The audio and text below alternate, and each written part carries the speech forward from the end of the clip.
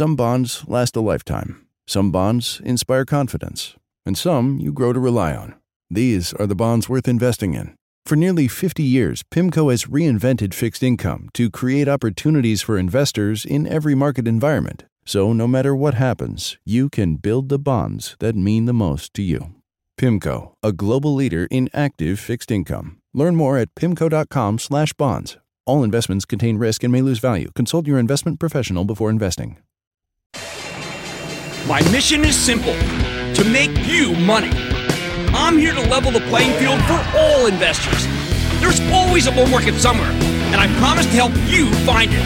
Mad Money starts now. Hey, I'm Cramer. Welcome to Mad Money. Welcome to Cramerica. Other people want to make friends. I'm just trying to make you some money. My job, not just entertain, but to educate and teach you. So call me at 1-800-743-CNBC or tweet me at Jim Cramer. There are days where I wonder if I finally snapped. Maybe all the headlines I'm seeing are just the crazed delusions of an unhealthy mind. But then I realized, no, this is reality. What else can you say when the top business story of the day revolves around Jeff Bezos accusing the National Enquirer of trying to blackmail him with some not-so-tasteful nudes? This was a dramatic day, with the averages opening down big before making a comeback. Dow ultimately shedding 63 points. S&P inched up 0.07%. Nasdaq advanced 0.14%. Big rally at the close. Yet this Bezos thing is all anybody wanted to talk about. Well, I got to tell you, it's the last thing I want to linger on, okay? But I got to say, I was surprised that the CEO of Amazon landed himself in such an awkward situation. Look, it doesn't matter what Bezos does in his personal life. I do not care. But we own Amazon for the Charitable Trust, which you can follow along by joining the ActionAlertsPlus.com club. And while I still like the stock, this kind of episode makes me worry a little bit about the guy's judgment. Well, it must spook others, too, because the stock failed to rally like so many other tech names that did in the close. It's finished off $26. Trust me when I say that this stock would have moved up sharply if not for these startling revelations, counterpunching, and ill-advised moves that it looks like Mr. Bezos made before that triggered all this hoopla. All right, good. With that out of the way, and I had to get it out of the way, hopefully we'll never speak of this again. So let's move on to the game plan for next week. On Monday morning, we hear from Restaurant Brands. That's the company that owns Burger King, Tim Hortons, and Cramer Fave Popeyes. I talk about McDonald's all the time here. I rarely give the Burger King its due. Right now, I think Restaurant Brands represents a better value than the Golden Arches. It's got a 3.2% yield. It's incredibly well run. It's got a superior growth trajectory. Let's hear what they have to say. I like what they're doing with Popeyes.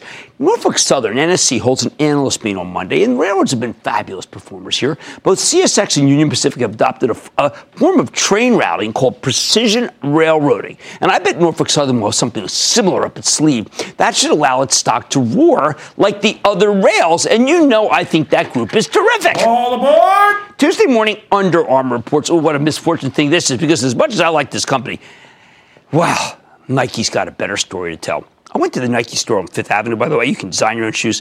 I mean, you got to see it to believe it.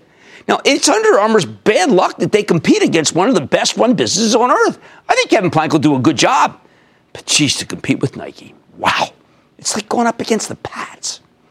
We also hear from Molson Coors, and you know what? I don't expect very much here. However, I think the cannabis stocks could be in play because this company understands it may need to take a bigger plunge into the marijuana market than the tire kicking it's done so far.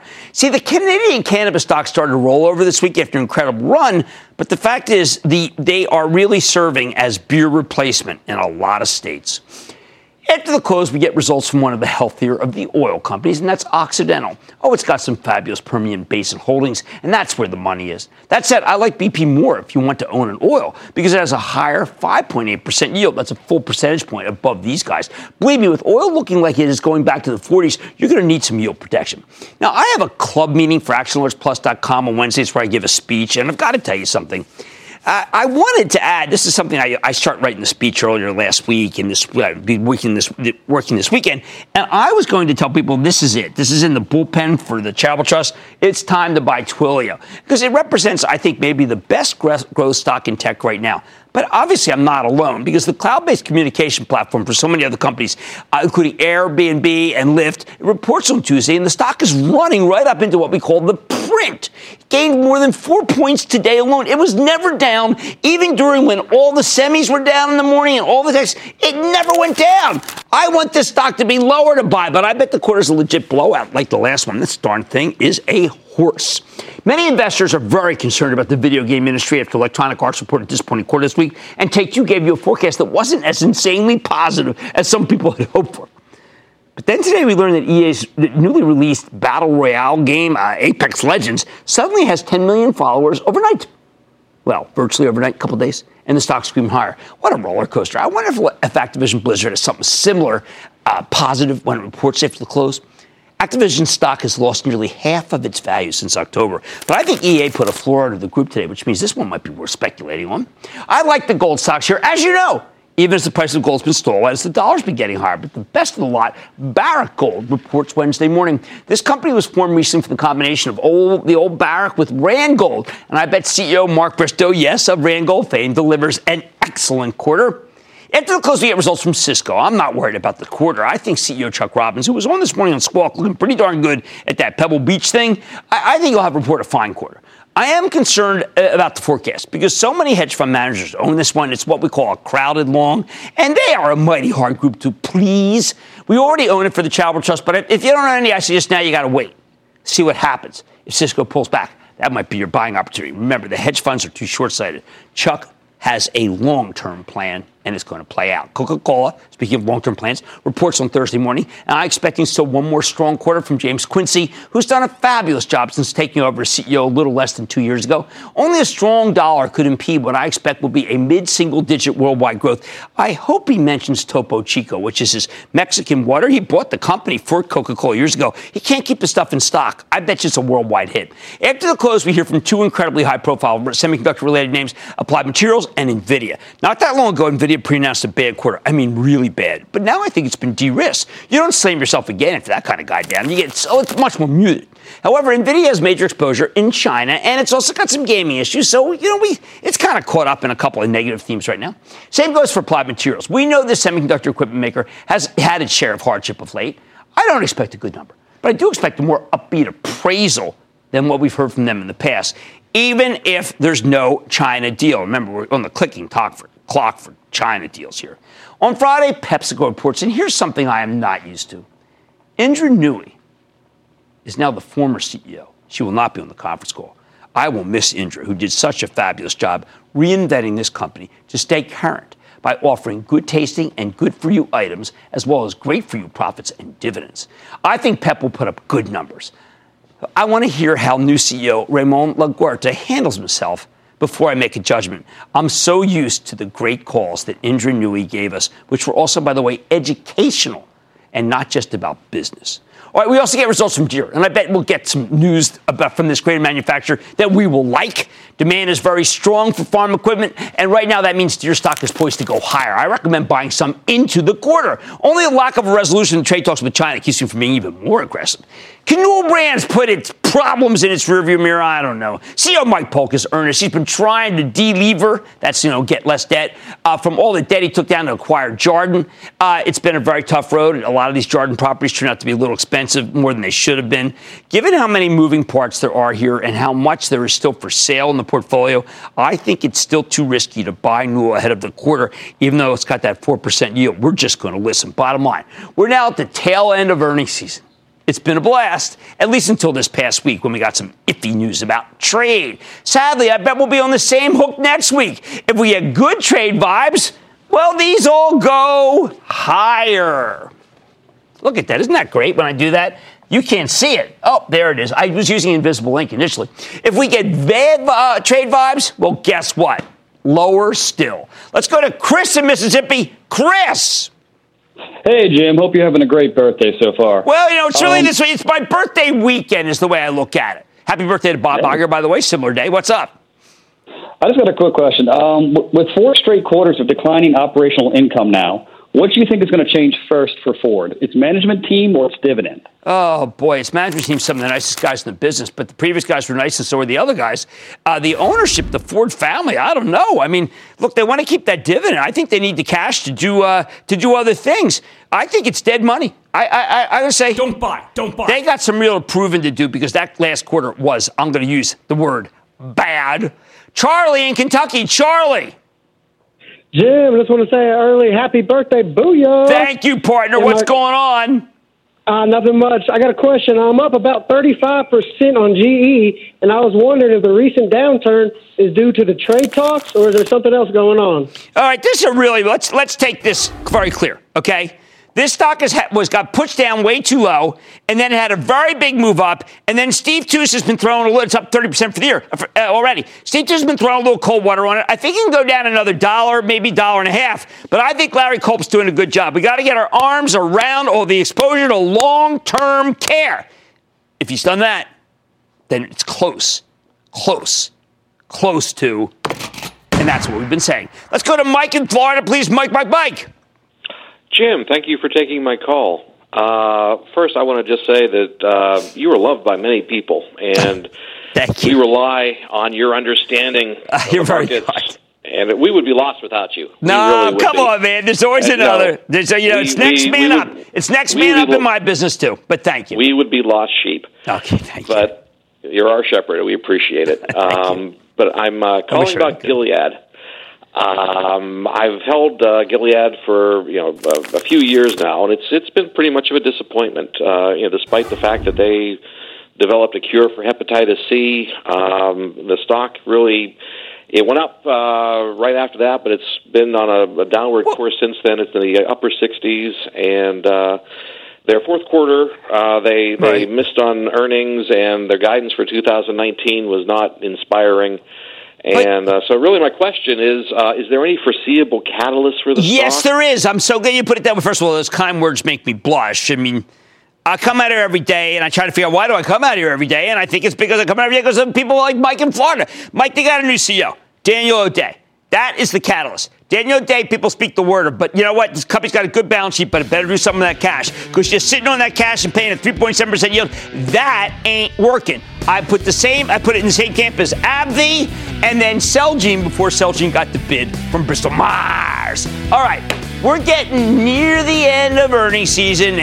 Oh, it's been a blast. Try my luck here, Oh, man, money tonight. Columbia Sportswear is up more than 15% today alone. The reasons, it's just got some great brands. And by the way, its influencers are real. Don't miss my exclusive with the CEO. Then, has the music died or is it time to pump up the volume on Spotify? I'm giving you my take after the company's up and down and up and down and up and down period after its IPO. And self-driving tractors could sow the seeds for high-tech farming. I'm talking to one company leading the charge. So stay with Cramer. Don't miss a second of Mad Money. Follow @Jim Cramer on Twitter. Have a question? Tweet Cramer. #MadTweets. Send Jim an email to madmoney@cnbc.com or give us a call at 1-800-743-CNBC. Miss something? Head to madmoney.cnbc.com. I want people to feel like they just learned something. We have journalists in the far corners of the universe. I can't wait to get all of those resources under 1 hour-long newscast where we can deliver the facts of the day, clearly and concisely, in context and with perspective, and tell people what's happening, what it all means. Get the truth, not the spin. The News with Shepard Smith. Subscribe to the podcast today.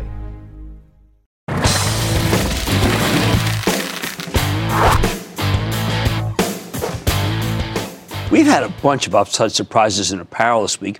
Earlier it was Ralph Lauren and Capri Holdings. That's the old Michael Kors. And today it was maybe the best of all, Columbia Sportswear. Here's a company that's mostly focused on outerwear. You know them as Columbia, Sorel, Mountain Hardwear, Prana, and a host of other brands. And last night it reported a blowout quarter. You know how long we've loved this company, but this was something I didn't believe. Going into the session, the stock was already up 10% for the year. Today it rocketed another $14 or 15.6%.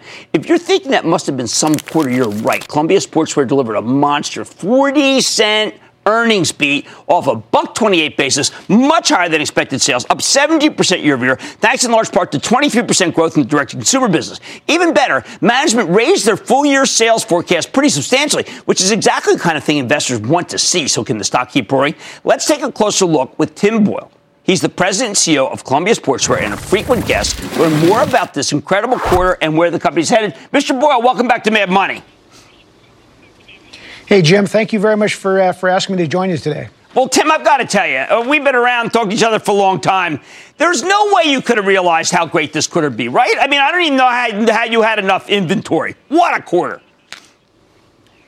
Well, you know, we spent a lot of time pinching ourselves for the last 90 days. So, you know, this has been terrific. And, you know, as we've talked at length about the company, there were areas where we had underperformed. And so we collected all those kinds of activities that we knew we could improve on and put them into the basis of Project Connect, and we really reinvested and reinvigorated the company, and these are the results that we have. And you know, honestly, it's good to have great weather globally for the brand that sells a lot of outerwear, but we sell way more than just outerwear. So it's a terrific result of our great teams that we have in place. Well, I mean, there's a great part of the conference call where you talk about some of the endorsers, people you endorse. But I've got to tell you something, Tim. I've been following this Adam Buchanan and what you're doing with influencers that you're not paying. There's loyalty to your brand that I find extraordinary. I spend a lot of time with the bogus influencers. You've got real people, right? Well, we try to be real. You know, that's it's about having merchandise that works, that performs, and people recognize that, and real people recognize that. So it's terrific. And again, I can't say enough about the team that we've put in place to make this merchandise happen in the sales that have happened to date. And you did something other than the Colin Kaepernick ad from Nike, which was extraordinary. You took an ad about the government shutdown in the parks. And I thought that was extraordinary because it was obviously, yes, you want people to look. We know that we want people to camp out if we work at Columbia. But we also know that you have a point of view about the way things should be run in this country, don't you? Yeah, we do, and you know, it's there's a number of areas that we've tried to raise our voice, and we've been very fortunate that occasionally people listen. But it's, you know, our business is about 40% outside the U.S. So not only do U.S. citizens enjoy our products, especially in national parks, but when we appear in stores around the world, people think of America, and what is more iconic about America than the national park systems and the fact that people can go outside, and we just want to make sure people understand how important that is to the commerce in the United States and people's lives. I thought that was great. I also love the fact that even though you're talking about being in China, a lot of companies now are very skittish about China. Not you, even though the numbers haven't looked that good, you're making a major emphasis.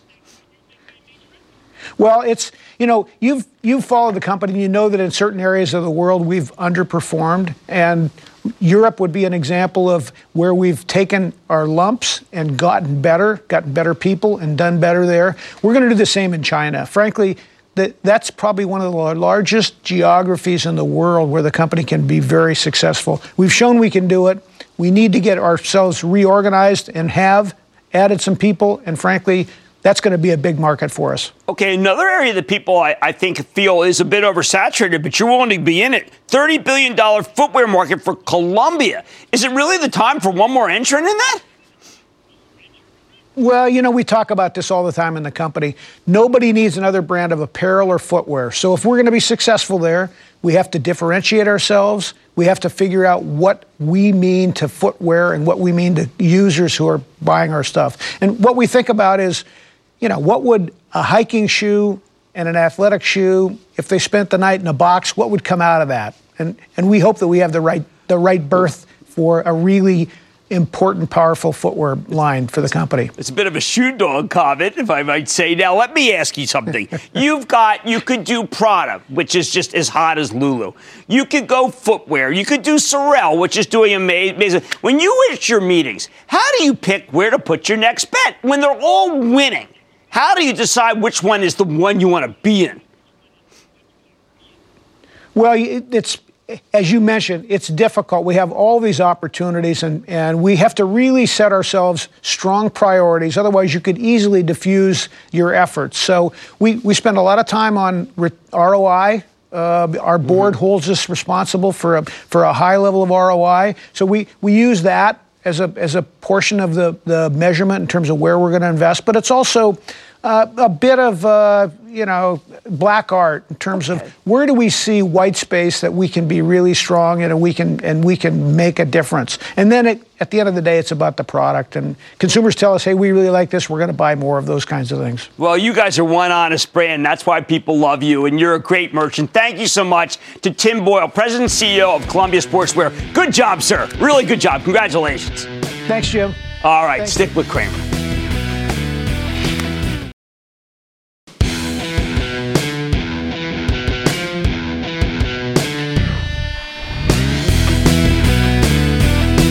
Sometimes the stock market can be a little slow on the uptake. That's one reason there are so many misunderstood stocks out there. The trick is to view these situations as buying opportunities rather than panicking because a high-quality company can't seem to get the respect you think it deserves. But that does take discipline, doesn't it? It's why I'm always telling you to do your own homework so that you don't get spooked when the market makes a mistake about a business that you like. You want a textbook example? Spotify. Don't you love Spotify? I do. The online streaming service that's revolutionized the music industry. I've been a giant fan of this thing. Not just the product, but the stock. And since it started trading in April of last year, I've been telling you this is a good one. I recommended it 2 days after the direct listing when it was trading at $144 because I believe this was a great growth story. Eventually, Spotify started gaining adherence, and by last July, the stock surged up to $199 in the wake of a very strong quarter. Then we went into the fourth quarter, and the darn thing collapsed, along with the rest of the market, with the stock bottoming at 103 on Christmas Eve. Ouch! Like so many other names, though, Spotify quickly recovered. By Tuesday night, the stock had rebounded to 139. Now, here's where things get tricky. On Wednesday morning, Spotify reported what I believed was a pretty good quarter. But Wall Street was spooked by management's conservative guidance, and the stock got slammed again, sinking to 135, then falling to 131 yesterday before recouping some of those losses today, closing the week at $134 and change. It was like nothing happened here. I think this is lunacy. It's like the market just doesn't know how to read this company or its quarterly guidance. In my view, Spotify is very much on the right track. If anything, the narrative's gotten better since I first recommended it roughly 10 months ago, yet the stock's down $10 over that same period. Quizzical. What makes me so confident that the stock's going to go right back up? First of all, this is a fantastic story. Spotify is one of a rare handful of services that's such an incredible bargain. I think most people would pay more for it without question. I never even look at the bill listing. I like it so much. So does our restaurants. The company has 116 million monthly active users that they make money off of by selling them ads. And more importantly, every single free user is a potential paid subscriber in the waiting. Might upgrade. They already have 96 million subs, and that number is growing like a weed. Plus, Spotify owns roughly 9% of Tencent Music, the hugely profitable Chinese streaming music site that came public late last year. And this has been a great investment for them and for you if you own the stock. In short, the company's got a lot going for it. Now, when Spotify reported in July, the numbers were fantastic, and the stock surged to new highs. Then the whole market plummeted off a cliff in the fourth quarter. At first, Spotify fell victim to the sell-off, plunging on no real news. But then on November 1st, the company reported a quarter that ended up scaring even very good investors away. It's important to get our heads around what went wrong in November if we want to understand what happened earlier this week. 3 months ago, Spotify delivered some strong quarterly numbers with higher than expected sales and a surprise profit, and the stock initially surged on the news. The problem? Management gave cautious guidance for the next quarter, and Spotify went right back down. Remember, this was a dark time for the market where companies were being punished for anything less than absolutely perfect beats and raises. What were people so worried about here? Let me give you a good example. A fellow was on today, Anthony DiClemente, very good analyst, Evercore ISI, saw him probably in the mid-afternoon. He downgraded Spotify from outperform to inline. He slashed his price target from 210 to 155 in the process because he was concerned about the company's subscriber growth and operating margin forecasts. So the stock keeps sinking until it bottoms along with everything else around Christmas. And then makes a major comeback in January. By the time this week rolled around, Spotify had rallied more than 30% from its December lows, basically back to where it was trading right after it reported the last quarter. Which brings us to the latest results. On Wednesday, Spotify delivered what some people call a mixed quarter. I liked it. While their sales came in a tiny bit weaker than expected, and the cash flow was a little light. Their gross margin, what they make after the cost of goods sold, was 120 basis points higher than Wall Street was looking for, my key metric, and they delivered a surprise operating profit. Plus, the user numbers were special. Spotify's total monthly active users was up 29% year over year. Its premium subscribers up 36%. That's fabulous. We're in a subscription economy, people. Those are amazing. They beat expectations. I think the positives more than outweigh the negatives here. Remember that downgrade from ISI Evercore after Spotify reported its last quarter? The analyst there, smart guy, like I said, was worried about subscriber growth and margins. Those line items were all excellent this time. In fact, Spotify's subscriber growth actually accelerated for the full year. Guys, that's what we're looking for. So then why did the stock get slammed?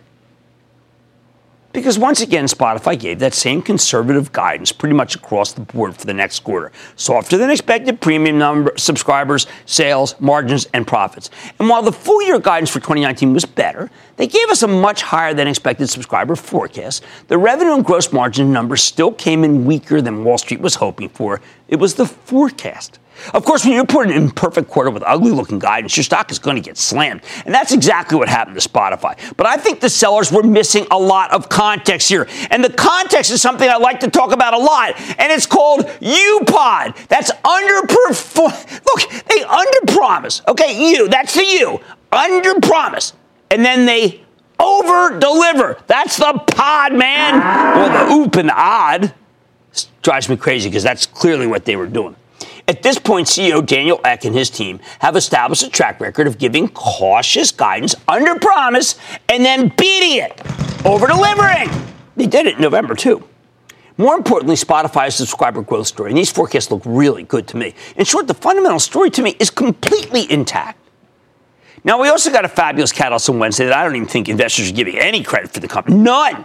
Alongside its results, remember, and I thought they were good, Spotify told us that it's making a pair of acquisitions. Gimlet Media, which is based in Brooklyn, not far from where I live, and Anchor, that will help them become the premier platform for podcasts. An incredibly hot market. It's especially popular with hard-to-reach millennials. It kind of reminds me of Hulu in that sense. On top of that, the company made it clear that they're willing to spend $400 to $500 million on additional deals this year. Crucially, on its conference call, management clarified that its guidance, the numbers that Wall Street was so worried about, included the cost of all these intended deals. That put a very different spin on Spotify's forecast for me, because I'm looking at this closely, but not for many other people. Plus, I think these are great investments purely in their own merits. Podcasts are an incredibly fast-growing market, and Spotify's already the number 2 player here. I think they can make a killing if they become the de facto podcasting platform. As CEO Daniel Ek told me on Squawk on the Street Wednesday morning, listen to this. What we're seeing really is we've done podcasts now for about 2 years, and it's our users who are listening to podcasts are listening to the platform almost twice as much, and of course the growth in podcasts for us has just been phenomenal, and that's part of the reason why we're now making this move. Well, that sounds good to me. The bottom line, when Spotify reported earlier this week, Wall Street seriously misread the company's guidance. The sellers didn't seem to realize the forecast included the cost of some smart acquisitions, and they also don't give management enough credit for knowing how to under-promise and over-deliver.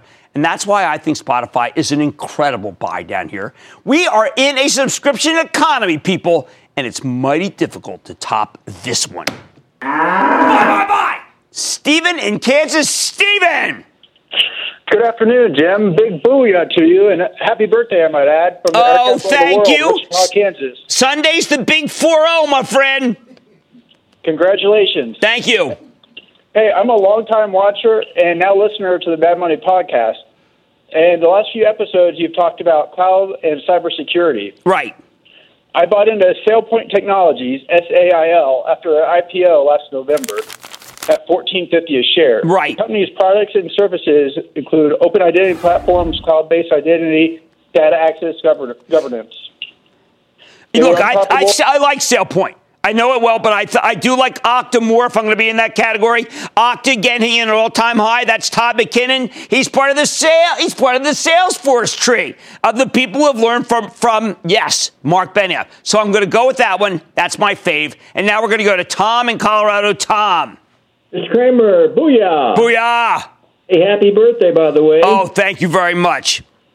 What do you think about my stock is Dropbox? What do you think about that? I like Dropbox. I mean, every time we interview Drew Houston, I come away thinking this is a poised, smart man who's doing many good things, and yet the stock doesn't get the respect at 25. And remember, I said Box was good yesterday, and I'm dropping on Dropbox too. All right, there are a lot of misunderstood stocks out there, but I think the Spotify may be one of the most misunderstood that I've come across. You got to trust me on these subscription stories. They're good. Much more Mad Money ahead. Agriculture is the oldest human industry, but it's certainly no stranger to technological change. I'm talking to the one company that really is helping the sector to shift gears. Hey, driverless trucks. Then, hey, driverless tractors. There are analysts from Mars, and there are companies from Venus. I'm telling you how the SunTrust BB&T merger could offer clues. And oil calls rapid fire in tonight's edition of the Lightning Round. So stick with Cramer.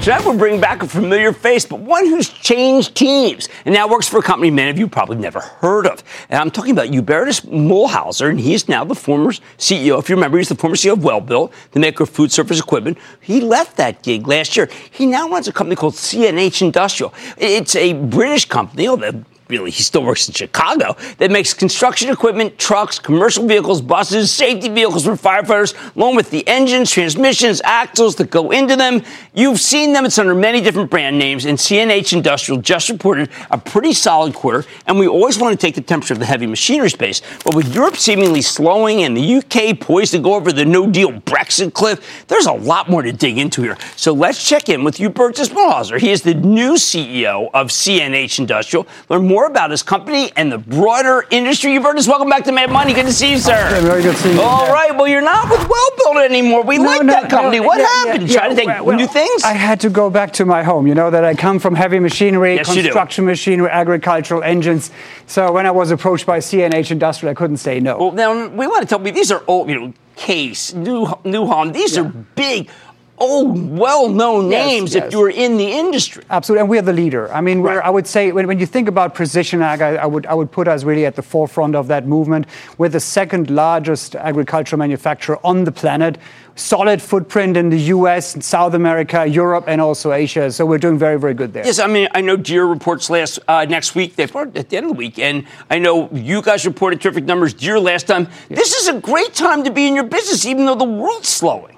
The world is slowing, but, farmers had a tough ride the last year. So we're coming off the trough right now. And even though farmer sentiment is kind of difficult right now with all, the discussions on the trade war, we hope that this is going to be behind us during the year. And we think that our industry is growing. But the truth is they need equipment, right? They need equipment, and we got replacement demand right now. It's all driven by the digital revolution, which has arrived at farming right now. So all this precision ag, self-driving tractors, and that's exciting stuff. That's high-tech stuff. For real. Yes, absolutely. That exists. I mean, we started, automating our machines years ago, and we have, and you have it on the photo there. So we have completely self-driving farms right now. So we have Bolthouse Farms, for example. They have completely automated equipment, and the footage that you see there on the photo, that's all from Bolthouse Farm. That's reality. That's today. That's here already. That's it's our incredible. technology. It really is. It's not iRobot doing Roomba. It's a real thing. This is really happening right now. Now, your company is known as a technological leader, and something we champion in this country that didn't take off. And this show champion,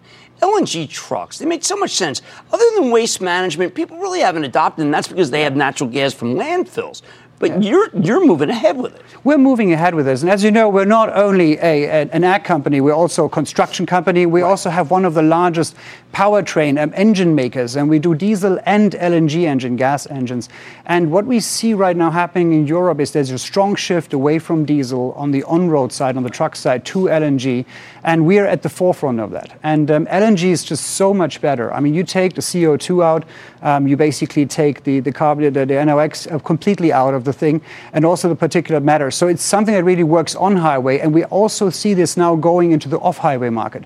So we see that our tractors under New Holland, we got methane tractors. So you got your biogas plant on the farm, you produce the gas that is then used in the tractor. You don't produce any CO2, and of course the farmers love it because, I mean, the cost of payback on the payback is great on that. But why, if we are the largest producer of LNG and also natural gas in the world, why is the United States not keen on it? It's coming. I think it's coming, and we're pushing heavily for it. I mean, I think if you talk to farmers today and our dealers, they're extremely interested.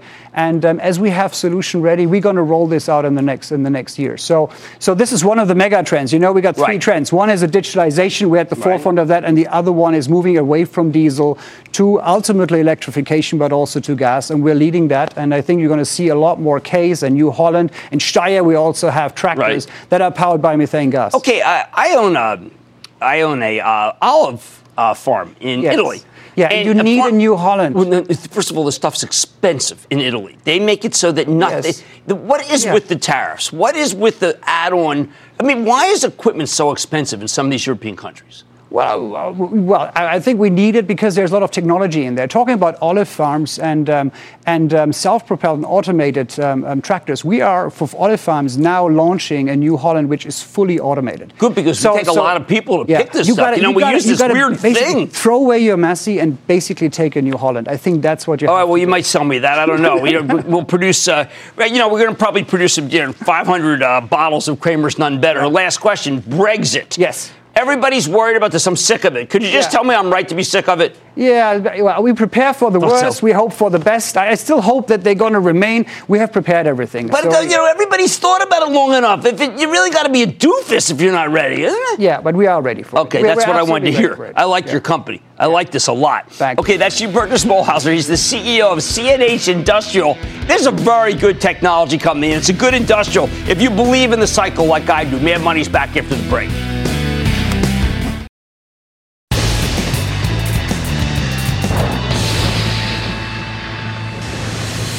It is time. It's time for the lightning round. Of course, one of us teams to talk about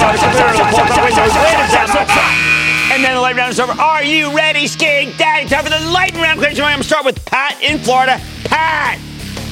Hey, Jim. Thanks for taking my call. Love your show. Oh, thank you, Pat. I'm calling today about the Home Depot stock. Okay, I think Home Depot stock has spent a lot of time in the penalty box. I know the chart's real bad. I think you buy some here, but then you got to wait because I know that the housing market, many of those stocks are not that strong. Dan in Florida. Dan! Yes, hello, Jim.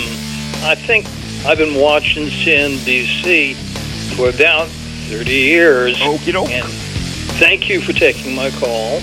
And thanks to all of your staff for producing. I have a great staff, thank you. A great staff. They are superstars. Jim, ALXN, Alexion, I've been watching that for a while and watching the market and kind of looking at Celgene and Bristol-Myers. I wouldn't be surprised if somebody snatches up. Well, normally, sir, I would not recommend a stock on a takeover basis if I didn't like it with fundamentals, but you're right. I don't understand. It's always a bridesmaid, never a bride. I agree with you. I don't think it's expensive, and I think it's got some good technology. I'm on board with you. Let's go to Stephen in New York. Stephen. Big booyah there, Jim from Putnam County. How are you, my friend? I'm good. How about you? I'm good. Thanks for all that you do for the little guy. Oh, you're welcome. All right. I'm calling up about U.S. Concrete, ticker USCR. Well, look, Bill Sandbrook is a good guy. We keep thinking there's going to be some infrastructure bill. I don't know. I watched that State of the Union address. Nobody seems to like anybody anymore anyway. So I don't know how it's going to get done, but I wouldn't sell it down here at 36 too cheap. I bet you the real estate that they have their different trucks under is worth more than the current price of this stock. And I'm not kidding because I know some of their lots. Let's go to Mark in New York. Mark. Hey, Jim. This is Mark from Brooklyn, New York. Yes! Yeah, Brooklyn. So I'm a huge fan of yours. I watch the TV show every single night, no exceptions. It's required viewing in my home in Brooklyn, and I'm also a member of your Action Alert. Yes, thank club. So thank you for all the guidance. I hope you're on call Wednesday. It's going to be a good one, but go ahead. I'm sorry. Absolutely, sir. Okay. A few months ago, I decided to start investing in medical marijuana, and I bought some shares in Constellation Brands STZ. Right, and here's the problem. Okay, you're buying Constellation, still primarily a beer company. Beer did not blow it out this year, all right? Beer is a slowing category. This is the fastest grower in the slowing category. And one of the things we have learned on Mad Money is if a category's slowing, nobody cares. They don't want it. Yes, they have their investment in Canopy. Yes, it's a good way to play cannabis. But the beer category, as you will hear this week from Molson Coors, is not working. I need to go to Ken in Ohio. Ken. Hey, Jim. How you doing? I am good, Ken. How about you? Hey, I wanted your thoughts on Marathon Petroleum, if possible. All right, look, we had some really good numbers from Phillips 66 today. Marathon doesn't report till April, 3.2% yield. I like it. I think it's a buy. And that, ladies and gentlemen, the conclusion of the Lightning Round. The Lightning Round is sponsored by TD Ameritrade.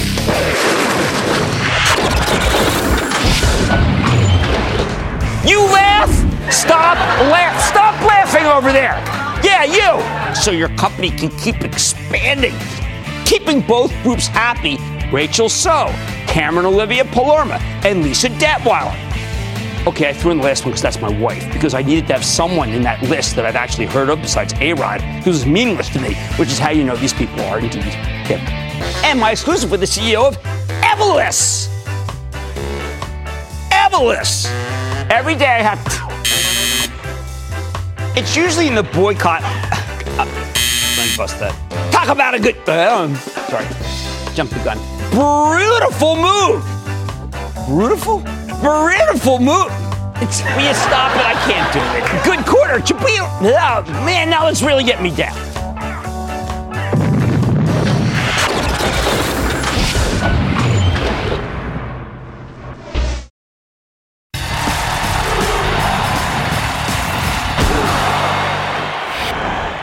These days, I often get the feeling that the analysts and the companies that cover these different companies must be operating in different universes, because the analysts are just so out of touch with what's really going on sometimes at the companies they follow. Take yesterday's stunning news that SunTrust and BB&T are merging. A merger of equals to create the nation's, it's going to be the 6th largest bank. There are a lot of reasons this deal makes sense. You got two southern banks with strategic similarities. The efficiency ratio as a percentage of revenue will be an astounding 51%. That means how much falls to the bottom line for the combined company. They'll be able to cut a tremendous amount of fat. And 24% of their branches overlap, for heaven's sake, within 2 miles of each other. That's what I want. But to me, this BB&T merger of equals with SunTrust is about keeping up with the Joneses. In this case, keeping up with the Wells Fargos, the JP Morgans, and especially the Bank of Americas. These financial titans can spend fortunes to build out terrific cloud-based customer relations platforms that have done a phenomenal job of adding new clients. On their own, neither SunTrust nor BB&T can really compete with the big boys when it comes to technology. After the merger, though, they're going to commit $100 million to an innovation and tech center in Charlotte, North Carolina, where the combined entity's new headquarters will be. In fact, I'm betting that most of the savings from cost cuts here, and they will be voluminous, might end up actually being spent on IT, information technology. I think that money is best spent optimizing the bank's digital presence and migrating to the cloud for just about everything so they can have the best possible mobile experience. Which brings me back to the analysts from yesterday's conference call. Almost every single question they asked had to do with the old nuts and bolts of bank capital ratios, regulators, loan growth, usual. There were questions about the expense side. There were questions about corporate culture. But there was nothing about technology. Even though I think technology, specifically the need for customer relations management software, is a crucial part of what drove this deal. Right now, Bank of America is the king of mobile. They have an incredible app, and they have Salesforce to help them figure out what their customers want and when they want it, and they integrate it together. And that's why Bank of America has such strong account openings, such big deposit growth, because people want to bank on the app, not the brick-and-mortar branches. These have become expenses, not investments. Bank of America's active digital banking users have increased from 31 million 3 years ago to a staggering 36 million in the latest quarter. Digital deposits, 77% versus 67% just 3 years ago. A digital deposit, by the way, cost them just 1/10 of what a physical deposit cost. When you talk to the execs at Bank of America, digital is the first thing they talk about. Why? Because it's how they get new clients from other banks. These clients are not just millennials. They're anyone with a mobile phone. Now, go to the latest quarters from BB&T and SunTrust. They have their own apps, good ones. In fact, SunTrust app is exceptional. But neither company talks about them in their earnings presentations. Nothing. SunTrust says it's the number one on Apple. I don't know. But if you go to Google and search for various permutations of best mobile banking, it's endlessly. It's Bank of America. So put it all together. If Bank of America is gaining millions of new clients, and not just from millennials, they're evenly distributed by age, where the heck are these clients coming from? Simple. Other banks. Not just first-time accounts. Transferred accounts, wealthy or established accounts, the best kind to have. Yet Bank of America's using its tech experience to take market share across the board. That's why I think the SunTrust BB&T deal may be more about playing digital defense than offense. It's about giving the combined company the scale to invest more heavily in technology and less in brick and mortar in order to keep those clients happy in a digital world and get some new clients. Keep them from migrating to Bank of America. But these hidebound analysts, they don't seem to get it at all. I mean, they're bank analysts. They don't know anything about CRM. They don't even know what it stands for. Probably think it's a stock symbol. They don't know anything about the cloud or the cost that you can take out when you bring in a Workday or a ServiceNow after a merged entity, and that's what happens, my conclusion. If you want to understand the future of the banking business, you need to understand the technology that's transforming the industry. Otherwise, you'll miss about what's really going on. Just don't get the digital. These guys, these analysts, they don't get the digital imperative. And that's the force behind, I think, what's happening with this transaction. Stick with Cramer.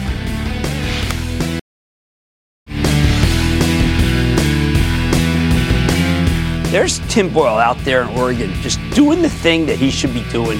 And that is the best apparel story out there. Doesn't get a lot of fanfare. Doesn't pay a lot of people to wear his clothes. The stock just goes up because the numbers are great. I like to think there's always a bull market somewhere, and I promise you I'll find it just for you right here on Mad Money. I'm Jim Cramer, and I will see you Monday. CNBC's Workforce Executive Council is a premier group of C-suite human resources executives from leading companies across the country. It offers a members-only portal and chat, plus exclusive industry content, with access to breaking news calls and digital networking experiences. The network and resources HR leaders need now. Apply to the Workforce Executive Council at cnbccouncils.com/WEC.